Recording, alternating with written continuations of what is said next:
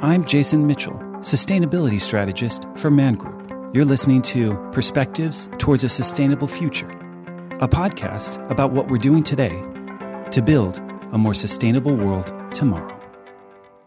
If you listen to this podcast enough, you've probably heard me allude to policy agendas, like the UN Sustainability Development Goals and the Paris Agreement pretty frequently. Frameworks like these are vital because the notion of sustainability, for all our progress, is still incredibly abstract and open for interpretation. They also allow us to formally and collectively address and measure issues like climate change. But while these frameworks need to be specific, they also need to be adaptable. Not only must they reflect long-term policy objectives, but also near-term policy pressures and the realities of the current social and economic climate. Policies around clean energy, for example, illustrate the conflict between future policy objectives and the near-term social dislocations. Just consider the clash between coal and clean energy. While long-term policy objectives favor a future full of clean energy, it would be irresponsible not to consider the near-term social and labor costs that future potentially brings. Which is why the just transition is so significant. Developed by trade unions in the 1990s, the just transition provides a framework that combines climate change, social and labor objectives to create a more sustainable, climate-resilient economy and a more equal society. But how do we get there? Do we need to rethink how sustainability fits in the financial system? How can we improve upon the just transition's legacy to address the current realities of rising inequality and climate risk? To answer these questions, I sat down with Nick Robbins. Nick is Professor in Practice for Sustainable Finance at the Grantham Research Institute at the London School of Economics. He co-directed the UN Environment's inquiry into the design of a sustainable financial system after leaving HSBC, where he was head of the Climate Change Center of Excellence. Welcome to the show, Nick. It's great to have you here. Thanks very much, Jason. Look, to start out, could you give us some background about what brought you to the UNEP and perhaps some of the initiatives that you've been working on? Yeah, surely. I think what is interesting about this inquiry, as you say, was we were trying to look at where does sustainability fit in the overall financial system. So not just what it means for a different bank or a pension fund or so on. And this was very much inspired by the financial crisis, where I think we saw the financial system was less resilient than we thought. There was less in service of the real economy than we thought. And there were many, let's say, market failures and policy failures within the financial system, which we hadn't fully appreciated. And at HSBC, I was looking at climate change all the time, thinking about what this meant for clients and so on. And at the same time, HSBC was going through this process of re-regulation, going through Basel III and so on. And it struck me more and more and more that we hadn't really thought through how does core financial regulation in banking or markets or insurance and so on, how does that relate to the quest for sustainability and climate change? And by coincidence, those were questions that UNEP was thinking at the same time. And so we've gone through and actually looked in 20 different countries, what does sustainability mean for the architecture of the financial system? China then picked that up and put that into the context of the G20, into the finance track, where finance ministers and central banks. And we've brought together, for example, a coalition of insurance supervisors who are now going through and saying, what does climate risk mean for their day job of making sure that insurance companies are safe and sound for their customers? And so talk about maybe your latest project around the just transition. Yeah, so I think often we have major moments in the development of sustainability. And certainly I saw one before with the financial crisis. Many people before that had been thinking about climate change and climate risk. But I think until we saw the financial crisis, we couldn't really understand climate change as a systemic issue, issues of the carbon bubble and so on and so forth. And certainly the just transition, how do we ensure that as we move to a zero carbon economy, it actually leads to social improvement and helps to reduce inequality. This issue has been around for many years, advocated by trade unions and community groups. But again, I think perhaps until the Trump administration, until the Brexit vote, and many other political sort of signals around the world, I think probably we in the climate community had not really been taken seriously enough issues around social dislocations through industrial change, and potentially what that meant through the climate transition, which needs to be accelerated and broadened in the next few years. So that's why I think now is the time for not just the labour movement, also policymakers, businesses, and indeed investors to really think how they develop a sort of strong social dimension to their climate strategies. Got it. I want to zoom out for a little bit, for 1 second. When I think about the just transitions, the advent of it, it came out in the late 1990s. It was a movement around, particularly the trade unions, workers' rights, and the linkage to the environment, not necessarily climate change, but the environment specifically. Do you think what worked then and what didn't work, and now sort of embracing this more around the climate change and these sort of bigger societal issues like inequality, why is it more relevant now, and what can you add now relative to almost 20 years ago?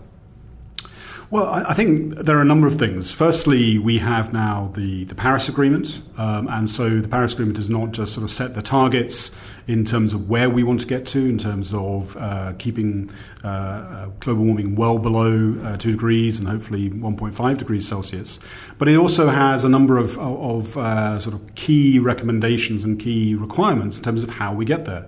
So the just transition was in the Paris Agreement. Again, we now have businesses and investors who are committed to the implementation of that, and that I think makes the difference.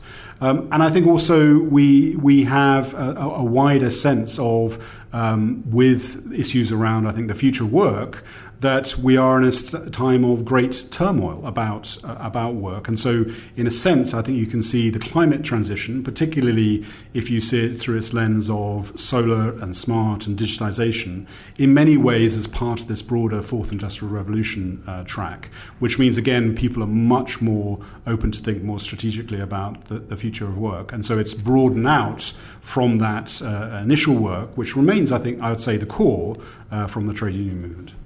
It's interesting. One of the things that I think that is very additive from a market's perspective when looking at climate change has been a focus on stranded assets, on the cost efficiency of wind, of solar, and what that means for fossil fuels.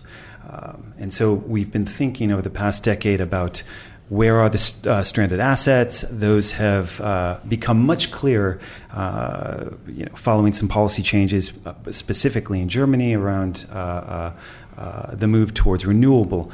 But now it looks like you're thinking more in the context of what does it mean for stranded communities or stranded workers. Can you touch on that for a second? No, exactly right. And I think, obviously, there is a question of a sort of threat-based narrative here. So stranded assets, again, that I think connects very strongly with investors around climate risk. But I think we can see that where we've had poorly managed industrial transitions in the past, in many parts, let's say, of the industrial world, that these do lead to structural problems, particularly in areas of sort of high concentration of industry, and those can be quite chronic. And so learning from history, we don't want to see that repeated in the climate transition.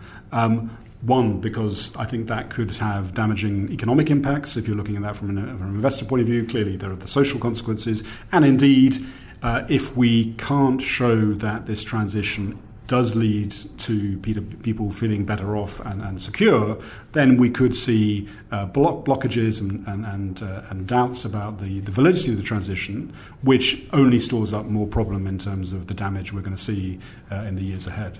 Would you say that just transition is principally climate change driven and now sort of looking at the intersectional kind of effects on inequality or communities, or is it more sort of worker rights, labor driven?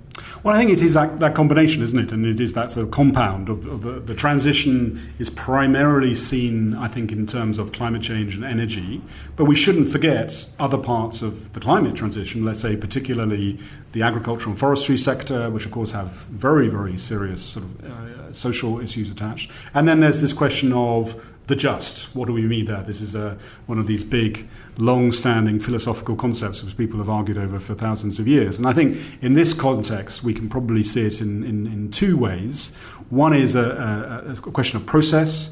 As we think about this transition, which will take place over many decades, is the process sort of fair, inclusive, and people are able to express their views and get involved? And then the second is actually the outcomes. Can we actually look at the outcomes in terms of, obviously, the transition leads to less emissions, ramping up clean energy alternatives, but also outcomes in terms of, hopefully, positive impact on jobs, the quality of jobs, and community health. So it's a great point. I mean, the space, responsible investment, has always been hindered by the fact that, there's a certain degree of moral or ethical relativism in terms of how you define and parse these terms. Responsible, just. It brings into mind social justice, which, in one sense, is a social construction. But, there are many different definitions. When you think of just, is there yet a universal, secular or generic definition that you identify with? I'm also not really focusing on so much the definition, but maybe some of the sort of the components, let's say, of what would make for a sort of an effective just transition. So you could think about, we need to look ahead. The first would be to anticipate. We need to start thinking about these things. This is a long-term transition. We're talking about 2050. So actually, let's think ahead. Let's not have nasty surprises. That's one thing. And one of the things we're exploring at the London School of Economics is a form of what we're calling transition exposure analysis. Can we actually identify sort of key indicators maybe at a regional level in terms of emissions, in terms of industrial structure, maybe issues such as unemployment, skills, and questions even of sort of fuel poverty, housing stock, and so on, which enable people to actually start realizing where some of the key issues are. So that's firstly the anticipate issue. Then there is this question of dialogue, both in the workplace and in the community, to make sure that people are aware of these things and their voices are heard. We have skills. I mean, one of the things that is interesting from looking at the whole process of climate disclosure, we have a huge advance there through this FSB task force on climate-related disclosures.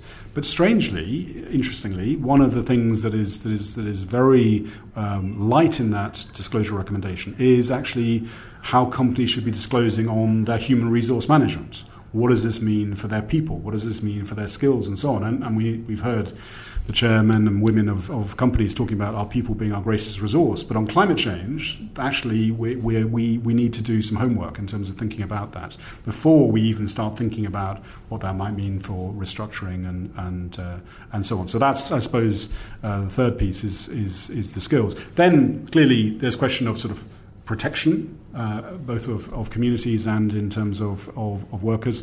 Pensions, that is a ever-present issue in terms of when we see companies in trouble or going under, and that could be, again, we need to make sure we have good practice there. And finally, I think maybe the more positive side is the sort of the regeneration. How do we think about channeling investment, public but also private capital, to ensure we have thriving, in a sense, post-carbon economies, particularly in places of high social economic need. And that's where I see we could help to sort of bridge perhaps the impact investing community on one side, looking for social impact, and the climate sort of finance and the climate investing community looking at the transition. I think there's some very interesting dynamics between the two there. Can you point to some examples of communities that have been able to sort of navigate this transition across all the points that you've made? Well, that's one of the things we're looking at in our program at the LSE. So particularly the work we're doing on investing in a just transition. It's a program being jointly led with the Grantham Institute at LSE and also the Initiative on Responsible Investment at Harvard.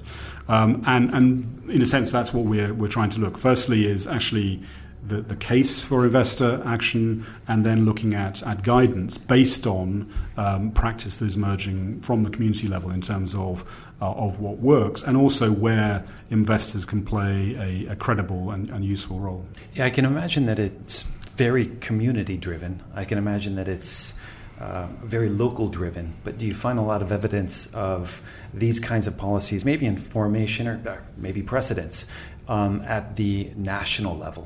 Well, I think again that's starting. I think, and maybe just talking about here in the UK, the current government has launched an industrial strategy, and that's a sort of new thing. I think it's a centre-right government, but recognising that actually needs an industrial strategy to ensure that growth and prosperity is spread across the economy. A key part of that is what they call the Clean Growth Plan. Now, that's no longer seen just as a climate change abatement strategy, but it's clean growth. It's trying to see how the transition leads to export opportunities, new innovations, job opportunities, and so on. And a core part of this is saying, what does it mean for place? What does clean growth mean for place? How do we attract private capital to places to drive green jobs and so on? So I think that's a clear example here in the UK. And then actually one key part of the UK, Scotland, the government has just set up a Just Transition Commission, recognising that there are sort of key parts of the economy, perhaps North Sea gas, which is oil and gas, which is affected by this. But also, on the other hand, there are great growth opportunities in terms of renewables in Scotland, which again could generate real sort of social value. Where would you say, though, when you think about the framework approach that you're taking, what are the areas that are strongest versus weakest? And I mean, we've already seen, there are existing very strong frameworks on the climate change side. We have markets, sometimes weak, but nevertheless there are markets. We have a price for carbon. Potentially we might have a carbon tax or a gas tax in the future out of the U.S. When you think about the other side of the equation, the labor rights, the issue of inequality, particularly for institutional investors, it's been in need of some kind of framework. It feels like we're lacking there, and in fact, it was an issue that one podcast with David Wood from the RRI had brought up. I know he's working on it, but how do you see the existing framework on climate change now coming together with perhaps not a fully formed framework in the social dimension? Well, I think you hit on a really tough issue. This is still being worked through. And one of the things that has come through, say, in the European context, a recent high-level expert group has delivered a report on sustainable finance. And like many of these exercises, they have identified the question of the time horizon, short-termism, long-term, and so on. But also pinpointed that actually there's this other dimension now, which is the spatial dimension. In a sense, maybe the disconnect between sort of the financial centres, which have the sort of supply and of capital and the expertise and so on, and let's say the real economy, the regions, whether rural or industrial and so on, and how can we bridge that disconnect? And so I think there is a growing awareness around that. One tool, I think, is in the financial arena, which is potentially of relevance for investors, is the role of public investment banks, whether they be sort of standard investment banks like European Investment Bank or KfW, or in the US, growing numbers of green banks, because again, they are often being deployed to help manage transitions. And clearly they can pull in private capital, notably from banks, but also through the green bond markets, that they enable investors also to participate in that process. So I think probably look at some of the development banks and the national development banks as for expertise. And then the key issue, and I think is something we're hoping to do over the next year, is starting to identify a clear and straightforward structure which builds on existing frameworks that investors use and shows how they can add a social dimension to their climate strategies. And there we're working with the Global Climate Action 100 program, who actually are reaching out to the biggest companies to engage. And this social dimension will be one theme to consider. So as companies are going through the process of doing 2-degree scenarios, can we start thinking about what those scenarios and this would mean for workforces, for skills, for communities, and so on? You brought up the HLEG, the High-Level Expert Group, the EU initiative to rethink fiduciary duty, responsible investment. It's been interesting to see over the past couple of years, and actually look forward over the next 1 to 2 years, development on that side, the expansion and the definition of risk outside of just economic, financial, and political to be non-financial risks, i.e. Environmental and social risks, the expansion of fiduciary duty, suddenly this responsibility, if you're a trustee, if you're a manager, to be able to articulately and thoughtfully explain your exposure, whether to ESG risks or systemic risks like climate change. Within all of that change, I mean, we've seen the Department of Labor in the U.S., make moves. We've certainly seen France make moves. Now the EU and the UK through the task force. Where do you think the just transition, as a policy item or a policy objective, where do you think that sits in that picture? I think it's one which is just coming onto the agenda. And I think what is interesting, let's take the EU high-level expert group as an example. I think what it did very well is it sort of consolidated a number of issues which have been around for a while, the fiduciary duty. It actually sort of responded to really sort of felt market needs, so introducing a common taxonomy for what is green, what is sustainable, then sort of focused on actually some real gaps in the market. So there was a focus particularly on a sustainable infrastructure mechanism to build up capacity, particularly again in local communities, and it flagged that sustainable finance is not just climate risk, but also has this social dimension. So I would say it is one that is being flagged now, and it's one which I think is going to be deepened. It's at a relatively early stage, but certainly the investors I talk to recognize that this is something they need to get their heads around. Are there certain areas, I'm thinking countries, where this just transition it sort of lends to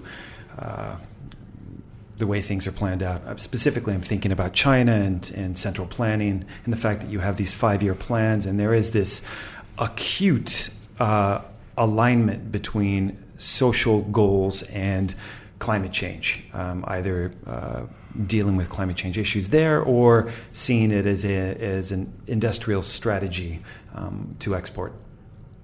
Yeah, no, I think that's interesting. So I think certainly in terms of where good practice seems to be emerging, I'd probably cite Canada, where there's some sort of interesting work that's been done coming out of the labour movement. Also, some of the investor groups are working on this, and indeed the government has teamed up with the World Bank on an initiative on the just transition in an international sense. But I think your point is a profound one, because I think up until now, when we've been thinking about the just transition, we have been seeing it largely in a sort of Western industrial context. But if we think about where the location of most of the high-carbon jobs are in the world, they're no longer in the Western world. They are in China, in India, in South Africa, in Indonesia, and so on. And that means that actually we need to think through what does this process mean there. As you say, very different economic regimes, planning and state-led in China, and so on. And in a sense, in many places, much less of a safety net. So that's where I think if we're looking ahead, where the just transition agenda really needs to be thinking through very, very, very, very carefully. How do you reconcile it with a place like, frankly, the United States, where even with David Wood in Series 1, this issue of populism tends to be a reaction against inequality, and what we've gotten in President Trump is arguably a much more unequal society from a tax perspective. Certainly there's been a focus on jobs, but then what kind of jobs is he focused on?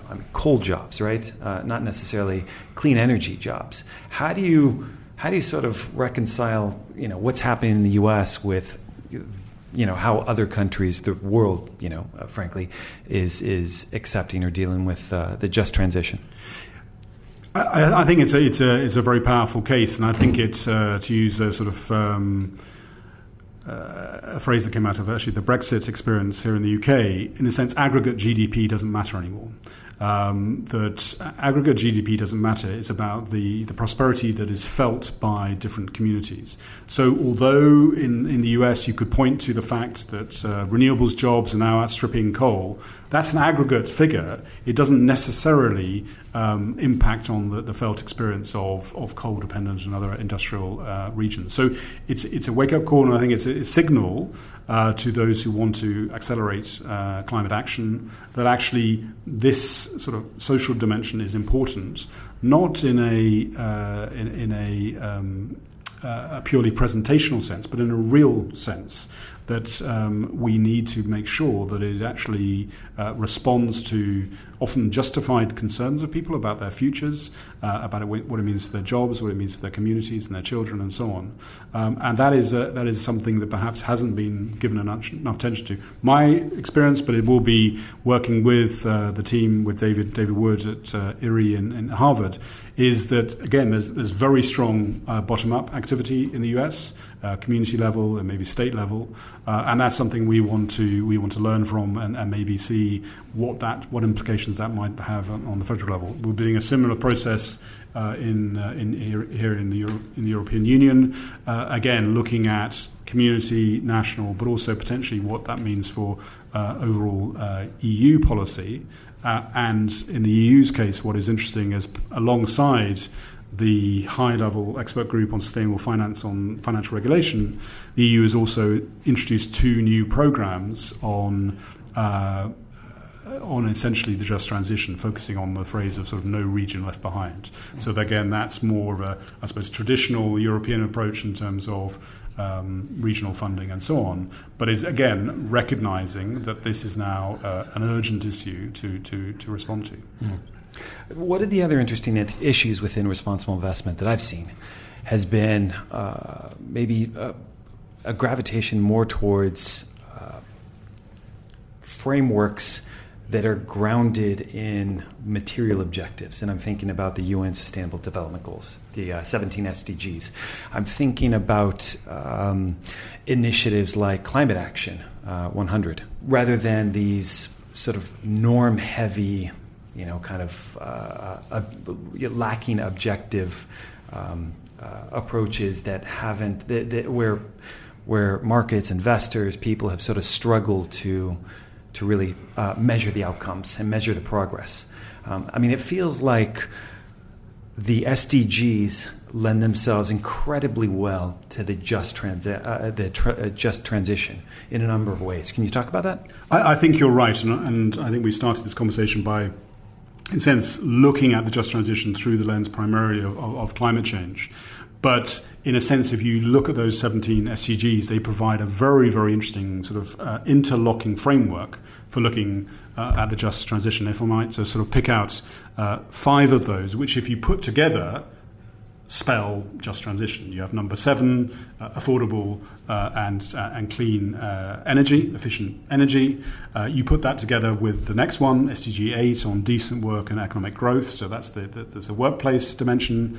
You then have reduced inequality. So how does your drive for clean energy in the workplace help drive those macro level inequalities? You then have sustainable cities and communities, number 11, SDG number 11, sort of looking more broadly, looking outside of the workplace to the sort of the place-based agenda. And then you have number 13, climate action. So in a sense, I think what, for me, the just transition helps is show that we shouldn't see the SDG list as a sort of shopping list and say, pick your favourite individual ones, but actually look at the connections between the two, between a bundle, and that's the sort of 5, that bundle of 5 SDGs is a very interesting framework. And it also perhaps helps us who've been working in the practice of sustainability and living through this environmental, social and governance trinity to recognise these aren't silos, that actually there are social dimensions to environmental issues, and actually you can use governance tools to address those social dimensions of environmental issues. And that's essentially what the just transition is all about.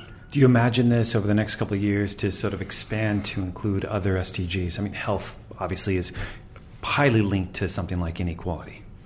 Well, no, I think that's a very, very interesting point. And again, what is really interesting is if we really reflect on the broader set of damages created by the burning of fossil fuels, and one of them being air pollution. 18,000 people a day die prematurely because of air pollution in the world. 1 million people a year in India and China each die prematurely because of air pollution. So again, that's why this transition is so entirely positive, because you have healthier people, maybe stronger communities, resilient to shocks, potential for new jobs, and so on. So I think, again, we've often been at our weakest where we are sort of single issue, but if you pull those pieces together, then I think you have a very strong and powerful agenda.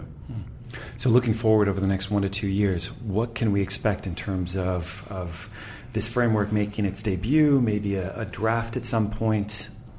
So we're just starting out, as I say, Grantham Institute at LSE and IRI at Harvard, working in partnership with PRI and the ITUC. It's a research-led process, so we actually want to look at the analytics in terms of why investors should be thinking about this. What are some of those sort of quantitative reasons and rationales for investors to think about it, and then pull together guidance. Again, what we'd like to do is potentially look at development of tools.